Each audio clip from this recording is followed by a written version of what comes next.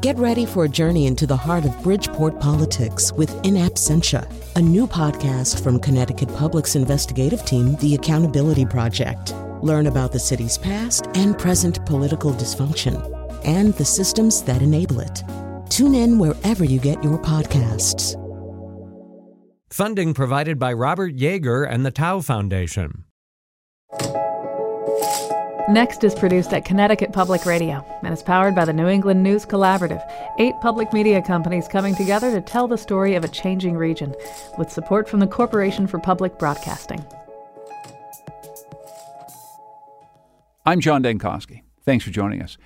Over the next 2 weeks, young climate activists are leading strikes around the world, demanding politicians take action. The strikes will bookend the UN Climate Emergency Summit. While youth climate activism is not a new phenomenon, the dire warnings about inaction give today's movement a heightened sense of urgency. Boston's Gina McCarthy, the former head of the Federal Environmental Protection Agency, sat down with 2 young local climate leaders to talk about what drives them and the challenges they face. My name's Audrey. I use she, her pronouns. I'm 18 years old. I'm from Watertown, and I just graduated high school. My name is Saya Ameli Hajebi. I'm 17, go to Brookline High School. And I am Jean McCarthy, and it's none of your business how old I am. but I'm twice as old as probably the 2 of them put together, so there we are. Who wants to start? I really, really wanted to ask you kind of what got you started on the path to be into climate policy, and I'm really wondering if you did any activism like Audrey and myself here. Well, Saya, I think I started on this path quite a while ago, and it was basically back in the 70s and 80s. And I really was interested in all of the pollution that was happening. I was worried about all of the paper that was being thrown out the window. I was worried about lead paint. I was worried about things you could see and feel and touch. You know, we were always driving our parents crazy to get them to pay attention. And I expect that you have the same journey. You're trying to drive me and others of my age crazy, and you should, because we have to change our thinking. And so I'm kind of interested in why climate change has become such a big part of your agenda, a big motivator. I mean, you mentioned pollution, and actually my family moved here from Iran about 8 years ago. And so I lived in one of the most polluted cities of the world, Tehran. And it only the kind of moment that I finally saw that difference was when I stepped off the plane at Logan Airport in Boston, and I looked up and the sky was actually blue. So I want to channel that every time that I talk to other people my age, and I want to channel that when I talk to kind of the greater population of people to show just how close and personal these climate change issues are. They're right here. They're right next to us. It's just sometimes we don't see them. That is extraordinary. Audrey? Yeah. I think for a lot of kids our age, we've just kind of always grown up like knowing about global warming, knowing about climate change. But I didn't really understand the urgency of this issue until my sophomore year of high school when I'm writing this research project. And I just had this moment of, oh my gosh, climate change impacts everything that I know. And this has really pushed me towards taking action.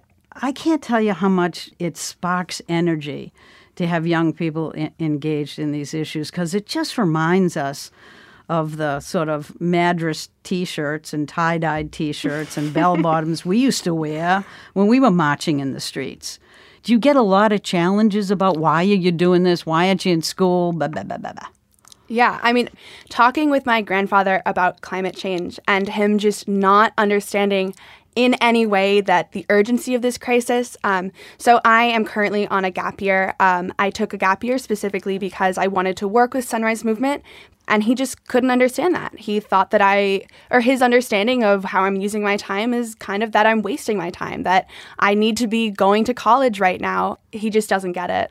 Yeah. So that's definitely been challenging. But the important thing is you still love your grandfather, right? Yes, I do. And for me, that's definitely been understanding like a both and, that he is both in relative denial of climate change and he's my grandfather and I love him a lot. So he loves you as well, I'm sure. So probably in the back of his mind, he's dwelling on why this is such a big deal to you.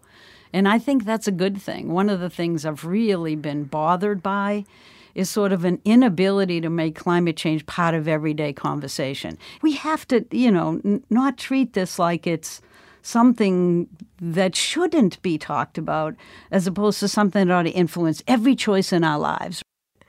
So, Gina, how do you stay optimistic? Yeah, you can't be unrealistic about the challenge, but you have to be hopeful for the future. And right now, it's very difficult for me because I ran the environmental agency in Washington, D.C., EPA, and a lot of what we did during the Obama administration is now being undone or attempted to be undone by this administration. So you really got to just take a deep breath and say, what we did was right. What we did followed the science, and we're going to win in the end. Have you ever hung around with somebody who is just always crotchety?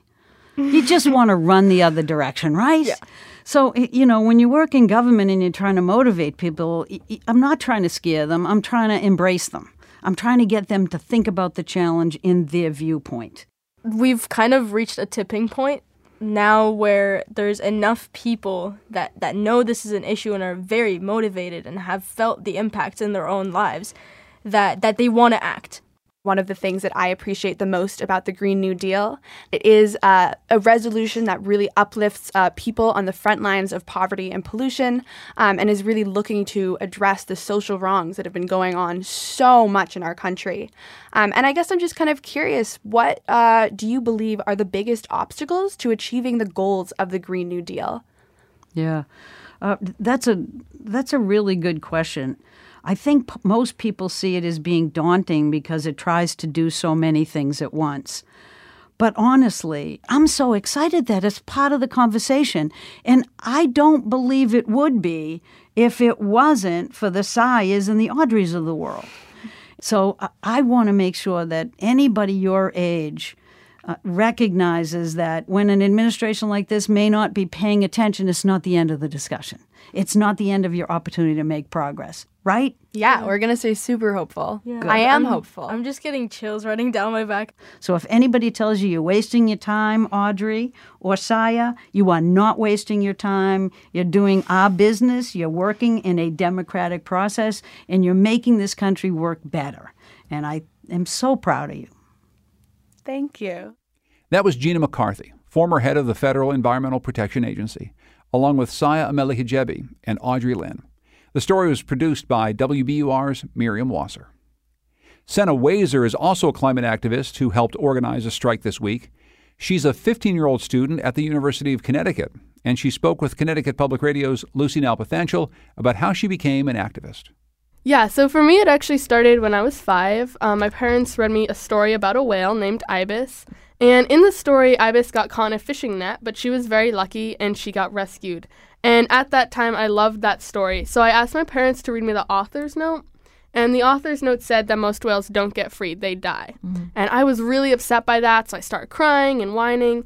And I did that for 3 days until my dad couldn't take it anymore and said, well, if you don't like something, then do something about it. Wazer says at first she focused on protecting whales before shifting her attention to climate change. Today, she says she struggles with the fact that some people and some leaders deny that climate change is happening. That's really hard for me to see, knowing that they're denying something that could destroy my future. That is really hard, but it also definitely motivates me to work harder and to try and mobilize more young people so that we can work together and really fight this and make sure that we have leaders who are going to take action on climate change because it's so influential for our lives. Wazer says leaders in Connecticut need to take bigger and bolder steps. Yeah, so we're asking, one of our main demand is that the governor declare a climate emergency for Connecticut. And then under that demand, we have all these other things that we're asking. But some of the really important ones are asking that Connecticut expand energy efficiency programs because that's something that will help everybody in the state of Connecticut. We also want to ensure that all communities and public school kids have access to climate education. And I think that this is especially important for kids because they're growing up with climate change. And then we also have other things that we're asking, like Connecticut ends climate-emitting pollutions on or before December 31st of 2030, and that Connecticut cease permitting new or expanding fossil fuel infrastructure. That was 15-year-old Senna Wazer on the show Where We Live. Cutting emissions can mean cutting energy usage. And in parts of New England, there's an energy efficiency program that is gaining traction. Now, usually programs like these are reserved for homeowners, while renters are left paying energy bills that are higher than they'd like. But an innovative system created by two Vermonters is helping renters and people with lower incomes finance energy efficiency upgrades. As John Kalish reports, decades in, climate change is finally helping to fuel interest in their system. Paul Sillo started working in the energy efficiency field in the late 1970s. He left his job with the Vermont State Energy Office to form a consulting business that did energy audits, but his consulting career was short-lived. We basically got tired of crawling through buildings and running calculations on individual buildings and started looking for opportunities to design programs that utilities would offer their customers. Sillo lives in Hardwick, Vermont. His partner, Harlan Lockman, runs the business out of his home in Colchester, Vermont. It's been proven that you can work with renters. It's been proven that you can work with people of no means, and their lives are made better. The system they came up with is called PAYS, which stands for Pay As You Save. It uses the savings realized in lower utility bills to finance energy conservation measures such as the installation of heat pumps and solar hot water heaters. This is the corporate headquarters. Downstairs in the dungeon is the corporate headquarters for the Energy Efficiency Institute.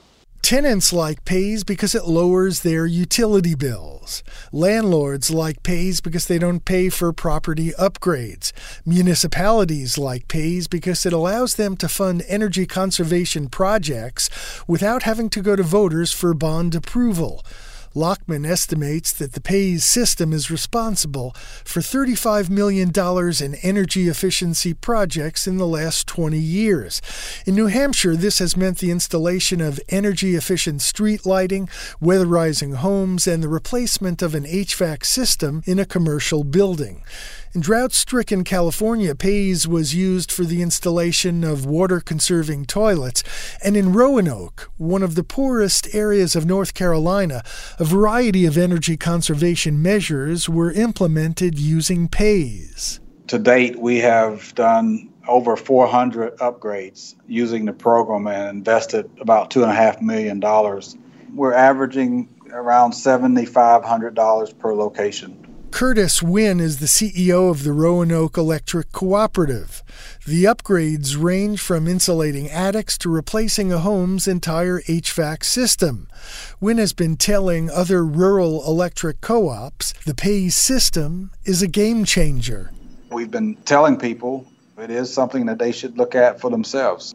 Obviously, we believe that it is something that works based on our own experience here at Roanoke. In buildings that are occupied by renters, both the tenant and landlord have to agree to participate in PAYS. Paul Sillo says in areas where utilities offer PAYS, the customer acceptance rates are much higher than the acceptance rates for utility rebate and loan programs. We get customer acceptance rates of 50, 75, even 90%, and that's unheard of in energy efficiency. Sillo's partner Harlan Lockman says that since PAYS was first described in 1999, the system has been replicated 18 times in 8 states. Lockman admits he expected more utilities to embrace the PAYS system. If anything, Paul and I were shocked that some of the efforts that we came up with didn't change the world. We thought we were going to get rich, and we thought we were going to have every state in the union by this time. But PAYS is poised to proliferate. The Tennessee Valley Authority's approval of the PAYS system means 150-plus local utilities in 7 states are now free to implement it.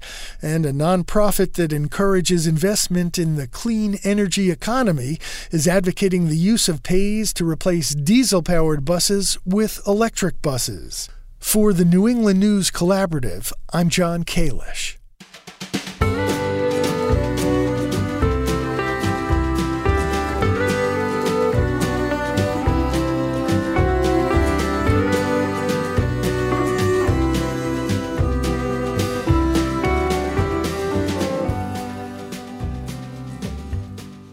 Energy efficiency, wind, and solar can all help to cut rising greenhouse gas emissions, but there is another carbon-free energy source that is strong, steady, and available.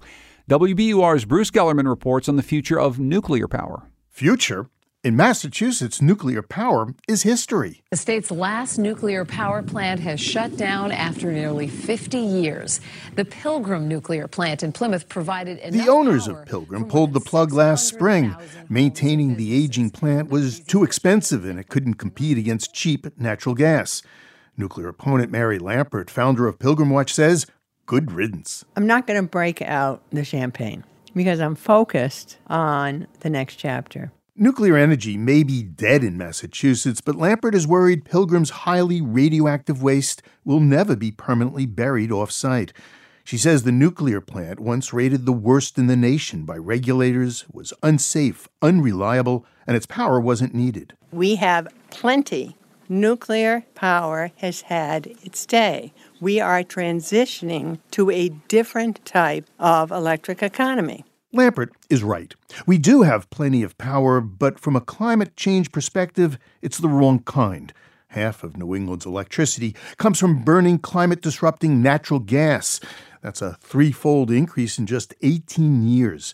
For all its problems, radioactive waste, plant safety, and cost, Pilgrim produced most of the carbon-free, climate-friendly electricity generated in Massachusetts, more than solar, wind, and hydro combined. The closing of Pilgrim Nuclear is part of a national trend, and some say that's a problem. Nuclear power plants produce about 50% of our carbon-free electricity. Ken Kimmel is president of Cambridge-based Union of Concerned Scientists. A 2018 study by the Nuclear Watchdog Group found a third of the nation's remaining 97 nuclear plants are in financial distress or could close prematurely. That's a lot of our carbon-free power. And if we allow those plants that are operated safely to be shut down for economic reasons, and if those plants are replaced by natural gas, it makes decarbonizing our electric sector much, much, much harder. The U.S. produces more electricity from nuclear than any other nation. 20% of our electricity comes from nuclear power. Like it or not, says Ken Kimmel, the existential threat of climate change means we can't afford to lose safe nuclear plants before there are carbon-free alternatives. This is a short-term problem about not allowing these nuclear plants to close prematurely while we're building the renewable energy future. But bailing out financially troubled nuclear plants is expensive. It's estimated the cost to ratepayers to bail out reactors in 5 states that recently threatened to shut down could exceed $15 billion. 2 of those reactors are at the Millstone Nuclear Power Station in Connecticut. They generate 98% of the state's carbon-free power. If Millstone had closed, it would have left just 1 nuclear reactor operating in New England, Seabrook. The Seabrook Nuclear Power Plant in New Hampshire has had a long and controversial history. There were supposed to be 2 reactors built in the 1980s. But construction cost estimates for the second reactor soared tenfold. We went after the plant on the grounds that it really was ridiculously expensive. Doug Foy, former president and CEO of the Conservation Law Foundation, led the fight against the second Seabrook reactor in court. We eventually won that case, and the plant was canceled. The company went bankrupt trying to build it, which we had also predicted. Just 1 reactor was built at Seabrook. It's still the largest single generator in New England. Its carbon-free operation is equal to taking 700,000 cars off the road. Today, instead of trying to shut it down, Doug Foy says the New Hampshire nuke needs to remain up and running. In the early 80s, climate change wasn't on anyone's radar, really. As we've learned more and more about its implications and the risks, I think all the cards have to be on the table. All the cards, including what's the future of nuclear power. In the mid-1970s and 80s, the future of nuclear power was booming. Worldwide, a reactor went online every 17 days. But over the last quarter of a century, just 1 nuclear power plant has been licensed in the United States. The technology, too controversial. Construction, too expensive. The cost of building 2 new reactors in Georgia has skyrocketed from $14 billion to $28 billion. And despite taxpayer loan guarantees, they're years behind schedule. This isn't an energy future you can bank on, says Paul Hibbard, former chairman of Massachusetts Department of Utilities. I think there's a lot of resistance amongst investors at this point in time to invest in new nuclear capacity because it's really not economic compared to the alternative.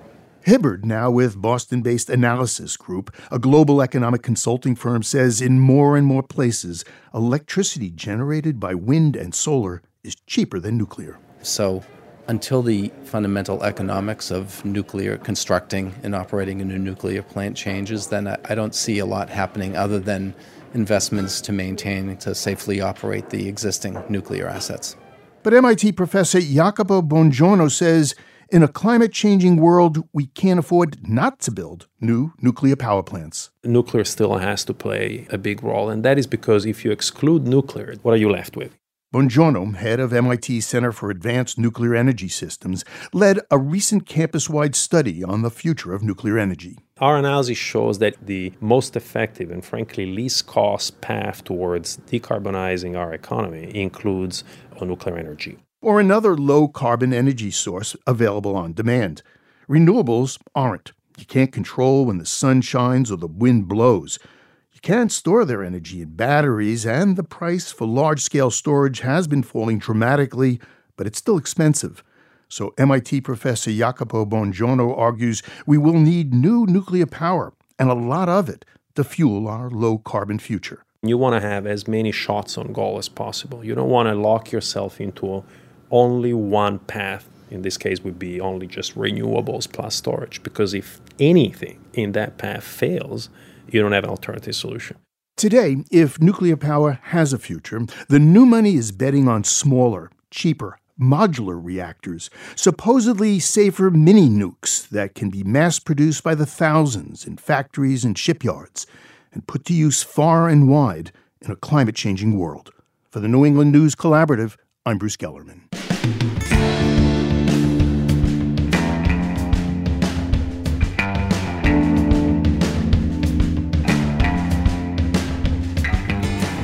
These stories are all part of Covering Climate Now, a week-long global initiative of more than 250 news outlets. Coming up, scientists walk the beach of the Connecticut River searching for an endangered killer beetle. It's next.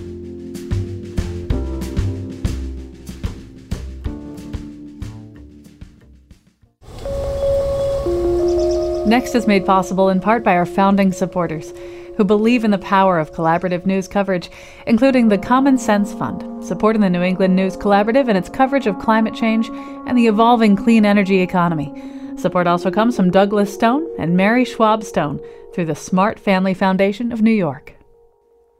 Earlier this summer, I went on a journey to find an elusive beetle on the banks of the Connecticut River.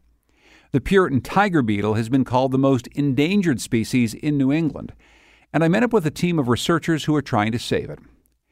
Now, the beetle used to be found up and down this river, but climate change, dam construction, tidal flooding, and other ecosystem changes have reduced its range to just one small patch of sandy soil. Researchers don't think the beetle will survive. Its numbers are low and its habitat is fragmented. So last year they went in search of suitable patches of habitat, small beaches along the banks of the river where the beetle could thrive. Then last fall they planted hundreds of beetle larvae on a few of those beaches with the hopes of finding adults this year. If they're successful, they'll know that their years-long multi-state research project has done what it set out to do: find a way to keep this species alive. After a rough ride upstream, we landed on an island, the kind of place where party boaters stop to party. Oh, man. Yeah, watch the broken glass. Yeah. As two keen-eyed beetle spotters and science reporter Patrick Scahill went out looking for signs of Puritan tiger beetles, I sat down on a driftwood log with the lead scientists on the project.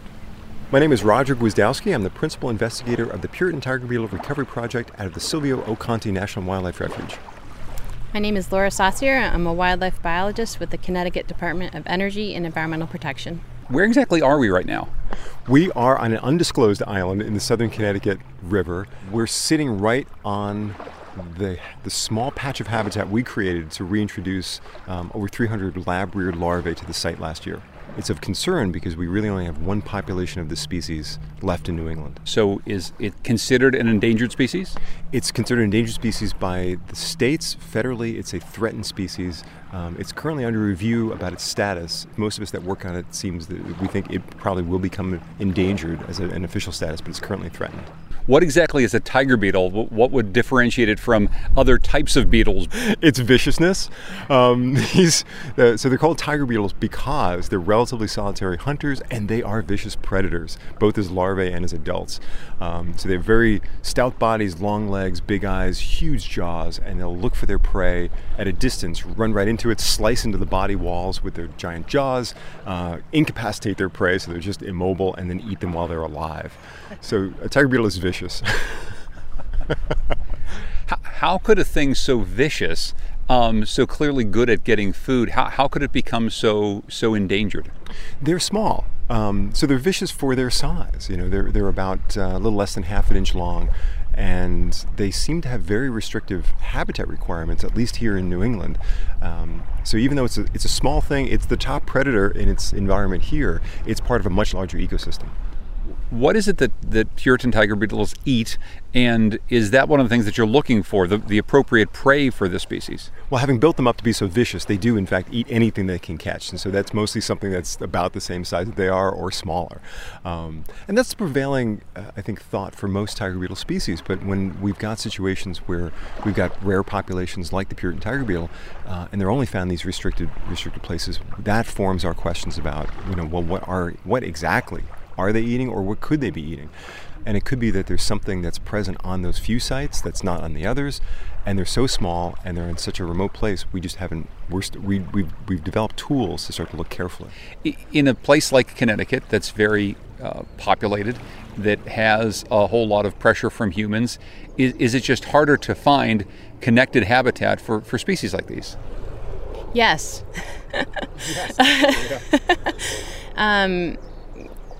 Humans we are all part of our environment, and I'm not saying that humans don't belong where we are, but we certainly modify our environment at a quicker pace than I think many species can keep up with.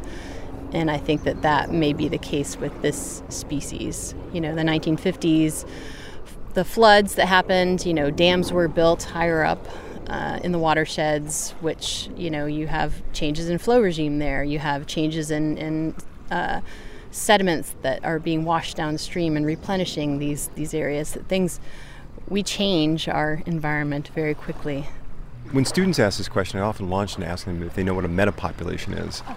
Right, and when they don't, I get electrically excited because they say it's so quick and so simple and so important. And the idea is, if you have one population, it's just one group. They're isolated, but if you have a metapopulation, this is a population of populations, and they're spread across space and time, so that as you might imagine, any one year it's a little drier, it's a little wetter, things are better, and so some populations will go down in numbers, some populations will go up in numbers. But when you spread that across a really large place, like the Connecticut River drainage, that's a lot of populations across space and time. So if you get a storm in southern Connecticut and it wipes out a few populations down there, that's not a problem, because beetles from up north will eventually move down to colonize that. And by eventually, I usually mean on 50, 100-year timescales.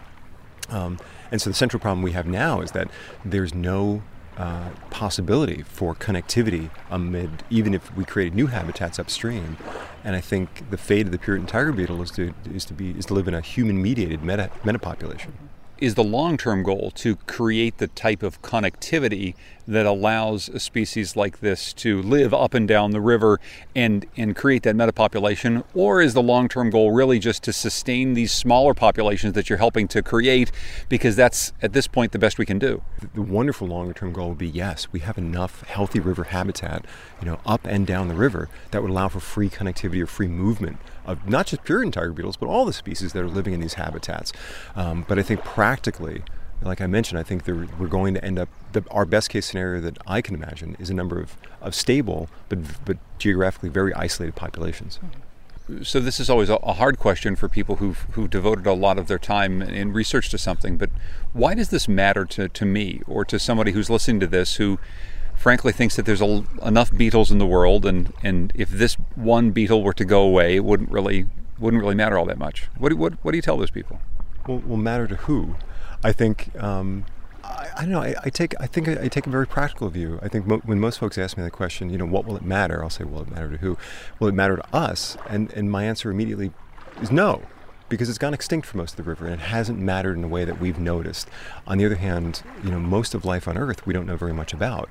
And so, the idea that because we don't know about something means it's not important, I think is a powerfully naive concept. My opinion is always, I think it's very egotistical for us to think that we know what the ramifications are for losing species, losing our biological diversity here in Connecticut. I think it's worthy of protection. It's a beautiful animal, and certainly there are steps that we can do. It's not something where we can just throw our hands up in the air and go, I don't know what we can do. Well, we know what we can do. We can study the animal. We can find habitat patches that are appropriate quality. We can do our best to try and get those animals to there. There are very practical, common sense things that we can do to try and keep this animal here. Is there an argument that you make if you're searching for funding, or if you're talking to someone at the state who wonders, should we be spending all this time or money trying to save this particular beetle? Is there something that you say that says, this is a species that is indicative of something, or this is a species that's incredibly important to the ecosystem? I mean, what's the pitch? The pitch is they're part of a healthy river. I mean, wherever we see Puritan tiger beetles, we see a whole suite of species that were native, they're healthy, they're abundant. And I think for the audience, the individual that can handle the existential shock, I will stare them in the eyes pleasantly, and I will say, well, what good are you? You're a lot of fun to bring to parties. I'd be a blast. I think it's a great question when people. I like when people ask. And I don't, because it's that values-based question that sometimes it's hard to find that thread that will connect a small beetle that lives on a beach on the Connecticut River to people's everyday lives. It's hard to draw that, but I feel very strongly that it's important. We're all rallying behind this one beetle. We're working on science. We're trying to save a species, trying to keep the habitat healthy. Just want to break out into kumbaya right now. And you were showing me pictures before. It's a beautiful insect. It's a beautiful little thing. I think so. I think it's gorgeous. Describe what it looks like. It is a bronzy colored beetle, about a half an inch or so, and has beautiful white decorations, for a better word, on its wings. Gorgeous. Would you like to go find some? If we look off in the distance, Chris and Neil are just finishing their survey, so we won't disturb them. But if we head off, they'll show us some. Yeah, but we do need help with an ID here. Okay. Oh, man. All right. That is cool. That is cool. Take a leg or two. Oh, I got him. Got it? Got him. That is fantastic. I wish I knew if this were really ours. I expect it is, right? That is fantastic. So, I should describe. So, Chris Davis has just handed me an adult female Puritan tiger beetle. It's the one he found in the recent survey, and we are all fairly certain that this beetle was with us here on the beach last year, has spent the winter as a larvae, has pupated this spring, and now has emerged as an adult. And you can see her here. She is not happy that she's between my fingers. She's biting. She's using her jaws to bite into my skin. She is puking up a bit of defensive liquid that they regurgitate. So we're only going to hold on to her for another moment or so. And then what do you do? Do you just release her? We'll just release her. We'll set her right down in the sand. She'll either run or fly away the moment we let her go, and then she'll be on her beetly way. So I'm going to let her go. I'm just going to bring her down to the sand, set her down, and I think she's still biting my finger. She really wants to go. There she goes. She's going to sit on my finger for just a moment, kind of get her bearings. Oh, she's cleaning her antenna, and there she goes. She's just run off my hand, and she's flown off. This is a definite measure of success. It is about as small a measure as we could ask, but this is as far as we know, the first reintroduced tiger beetle which successfully pupated on site. That was delightful. Thank you, Chris. So you're very happy about this? Absolutely. It's one small mark that's part of a lot of efforts. Behind that beetle is a team of at least 30 people, state and federal wildlife biologists, students, academics, volunteers, artists, who have all been helping this project for the last few years to get these beetles on the beach.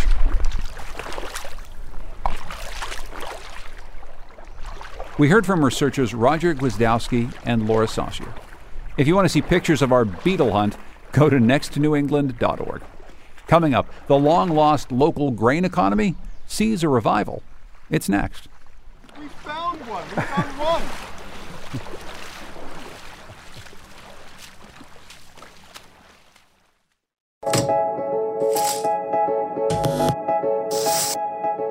Next is made possible in part by our founding supporters who believe in the power of collaborative news coverage, including the John Merck Fund, supporting the New England News Collaborative and its coverage of climate and clean energy. Support also comes from the Melville Charitable Trust. Organic dairy farmers in Vermont say there's milk in their market that's not actually organic. They say large-scale producers are getting away with this because industry standards are inconsistently enforced. The farmers are asking Congress to help close regulatory loopholes they say give large farms in the West and Midwest a big advantage. VPR's John Dillon has more. On Stony Pond Farm in Fairfield, young Jersey heifers do their young heifer thing, looking cute as they chew their cuds or graze in the shin-high grass. Farmer Tyler Webb is giving a tour of the operation, which he runs with his wife Melanie. He says these animals were born here and raised on pasture grown without pesticides or chemical fertilizers, just as the organic standards require. That's a big investment in time and money. It could take really to get a calf to a point where she's bred and becomes a cow, or even to get to about this point, it would cost a farmer about $1,000. But there's a payoff in the form of a milk check that, despite some declines, is fatter than ones paid to conventional farmers. Webb says the price he earns from the Organic Valley Co-op allows his family to invest in his growing operation and, by extension, in the local community. It was this sustainable pay price that allowed us to, what I would guess amongst all of my farming friends and colleagues here would agree that if a farmer earns $1 or someone gives a farmer $1, we're going to spend $1.25 of that here in our local economy. Organic standards cover many facets of the farm operation, from feed to pasture to the use of medication like antibiotics. Yet organic advocates say some farmers in the West and Midwest are exploiting two loopholes. One is a rule that requires animals to graze most of their time on pasture. The other is called the Origin of Livestock Rule. It says that a farmer's herd must be raised organically once it's transitioned to organic methods.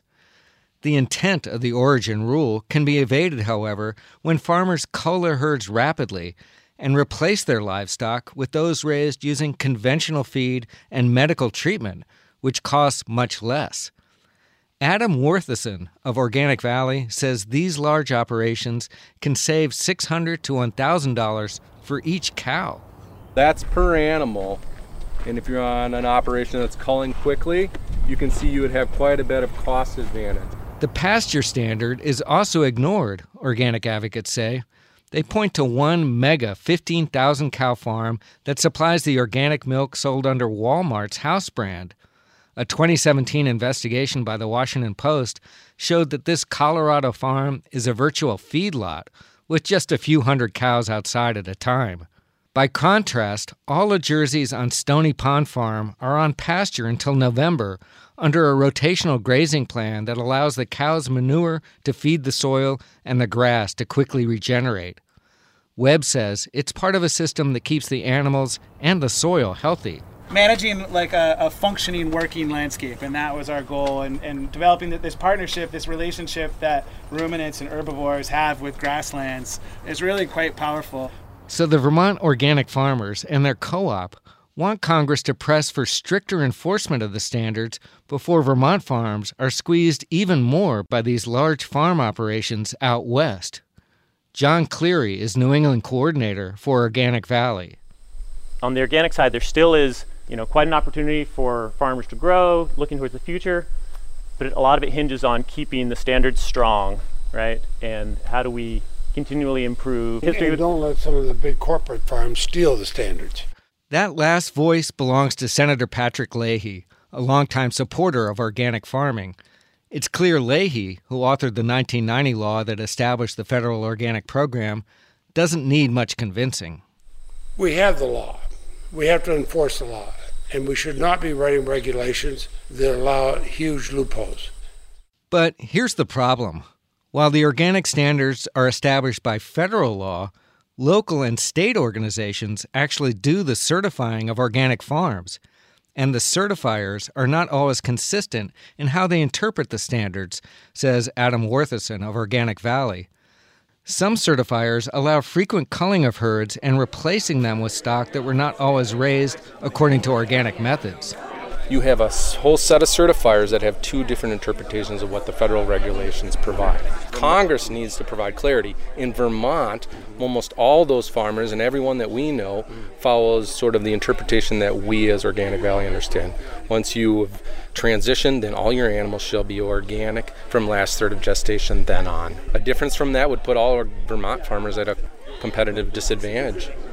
Leahy tells the crowd gathered at Stony Pond Farm that he'll use the upcoming budget negotiations with the U.S. Department of Agriculture to press their case. For the New England News Collaborative, I'm John Dillon. The local food movement has made it easier to find fresh veggies and fruit that's farmed nearby. And of course, there's that local milk and cheese. But grains, not so much. Like the dairy industry we just heard about, big industrial farms in the Midwest give us most of the flour we use here in New England. That's changing, though, as farmers, millers, and chefs rally to reinvent a lost regional grain economy. WBUR's Andrea Shea starts out in a kitchen to find out more. Chef Michael Morway flips a yellow, square-shaped chunk of cornbread in a pan sizzling with melted butter. He says the bread recipe is standard, but the cornmeal is not. This is the 8-row corn. You can see all the little bits in it. Blue, red, orange. At the Trillium Brewery restaurant in Boston, Morway serves his color-flecked bread with local cheese, cured meat, and seasonal fruit. The 8-row cornmeal is from around here, too. The chef first tasted it about 6 years ago, and it blew his mind. It tastes like corn, number one, which cornmeal doesn't taste like corn if you buy it at Stop and Shop. It's more savory, like you're eating a cob of corn. It's bizarre. Native Americans grew this ancient 8-row corn strain for centuries before the Pilgrims arrived. Morway started using organic heritage meal for bread and polenta at his former restaurant in Plymouth. He laments how mass production mills strip flavor, fat, and nutrients from grains, including GMO corn, grown in the breadbasket of America. They've messed with it so much just to grow faster, grow taller, grow thicker, make more money. It's nothing like it used to be, and then it makes you wonder what we did wrong. So I know where this came from. I know the farmer. I know the person that milled it. That person is Kim Van Warmer at the Plymouth Plantation Grist Mill. So this is a flint corn. Flint corns are the kind of corn that ended up mostly in New England because they're very hard. Wearing a T-shirt that reads, "Where there's a mill, there's a way," Van Warmer gets ready to grind corn the pre-industrial way for visitors. Watching her and an assistant manipulate chunky, antique wood and metal equipment is like stepping into a time machine. So now we're going, but we're really not grinding corn. I'm going to give it a little extra. A water wheel outside powers two massive circular grinding stones inside a reconstruction of the original mill that burned down in 1837. This small-scale process is a far cry from the modern behemoth mills that make most of this country's flour. Before 1900, there were more than 25,000 grist mills across the U.S. Advances in technology and transportation lured New England grain farmers and millers west. Now, Van Warmer says, an artisan movement is rebooting a local grain economy in the Northeast. It's something that you can trace, that not only can you know the farmer that grew your tomato, you can know the farmer that grew your wheat, or know the farmer that grew the malted barley that's in the beer that you're drinking. Van Warmer works with Rhode Island and Massachusetts farmers who raise indigenous maize that's labor-intensive and expensive to grow. She's not alone in believing the region needs more mills to convert corn and other grains for the rising ranks of bakers, brewers, and chefs fueling this revival. We also have a lot of activists who are working behind the scenes trying to create the market and get people educated. That's author Amy Halloran. She traces America's grain history to the current Renaissance in her book, The New Breadbasket. She says grain has been slow to catch up to the larger local food movement. Processing it requires forgotten specialized skills and critical infrastructure lost after small mills shuttered in the late 19th and early 20th centuries. It was a part of our life to have a mill nearby. And now it's uncommon, but that is really changing. New micro mills, kind of like microbreweries, have cropped up in New York, Connecticut, Rhode Island, and Vermont to supply regional demand from bakers and chefs. Halloran is encouraged by the momentum, but says government incentives and wider consumer support would help get more grains in the ground. We are never going to grow all of our grain in the Northeast and New England, but there's a lot of energy to try to restore and be able to taste fresh flour and fresh malt again. Halloran's gateway taste was an oatmeal bar made with wheat grown and milled in New York State, where she lives. One bite and she was hooked. She hopes more of us will consider what could be different next time we make a sandwich. For the New England News Collaborative, I'm Andrea Shea. We're going to leave you with a sound that's a bit more Nashville than New England. John Widgren is one of the most in-demand pedal steel guitarists in country music, and he lives in Connecticut. Here's an audio postcard from Connecticut Public Radio's Diane Orson. 1, 2, 3.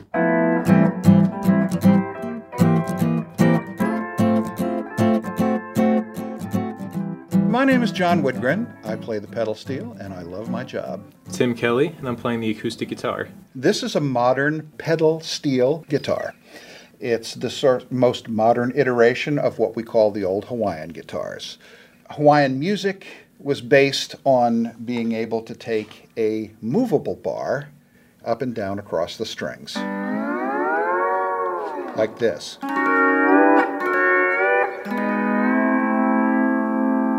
The more modern instruments then have a series of levers on the underside that are attached to rods so that when I hit a pedal or a knee lever, what it does is it stretches the string.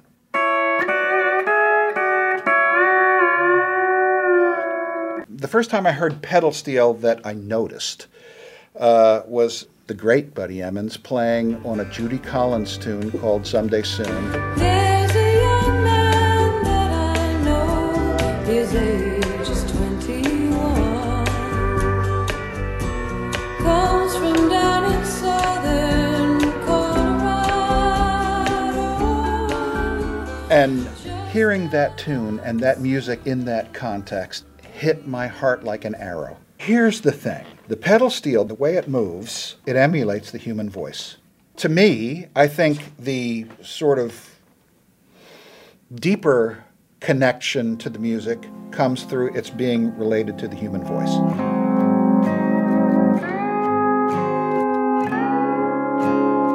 A lot of people sort of bemoan what is happening to the tradition of using pedal steel in country music, but I see a blossoming of pedal steel being used in other genres. Young players everywhere, and they are on fire about the instrument.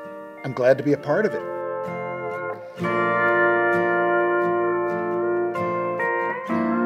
Next is produced by Morgan Springer. Our digital producer is Carlos Mejia. The executive producer is Katie Tolarski. We had help this week from Patrick Scahill. Our music is by Todd Merrill and Goodnight Blue Moon. I'm John Dankosky. The New England News Collaborative is powered by the Corporation for Public Broadcasting, Connecticut Public Radio, Vermont Public Radio, New Hampshire Public Radio, Maine Public Radio, New England Public Radio, WBUR, WSHU, and the Public's Radio.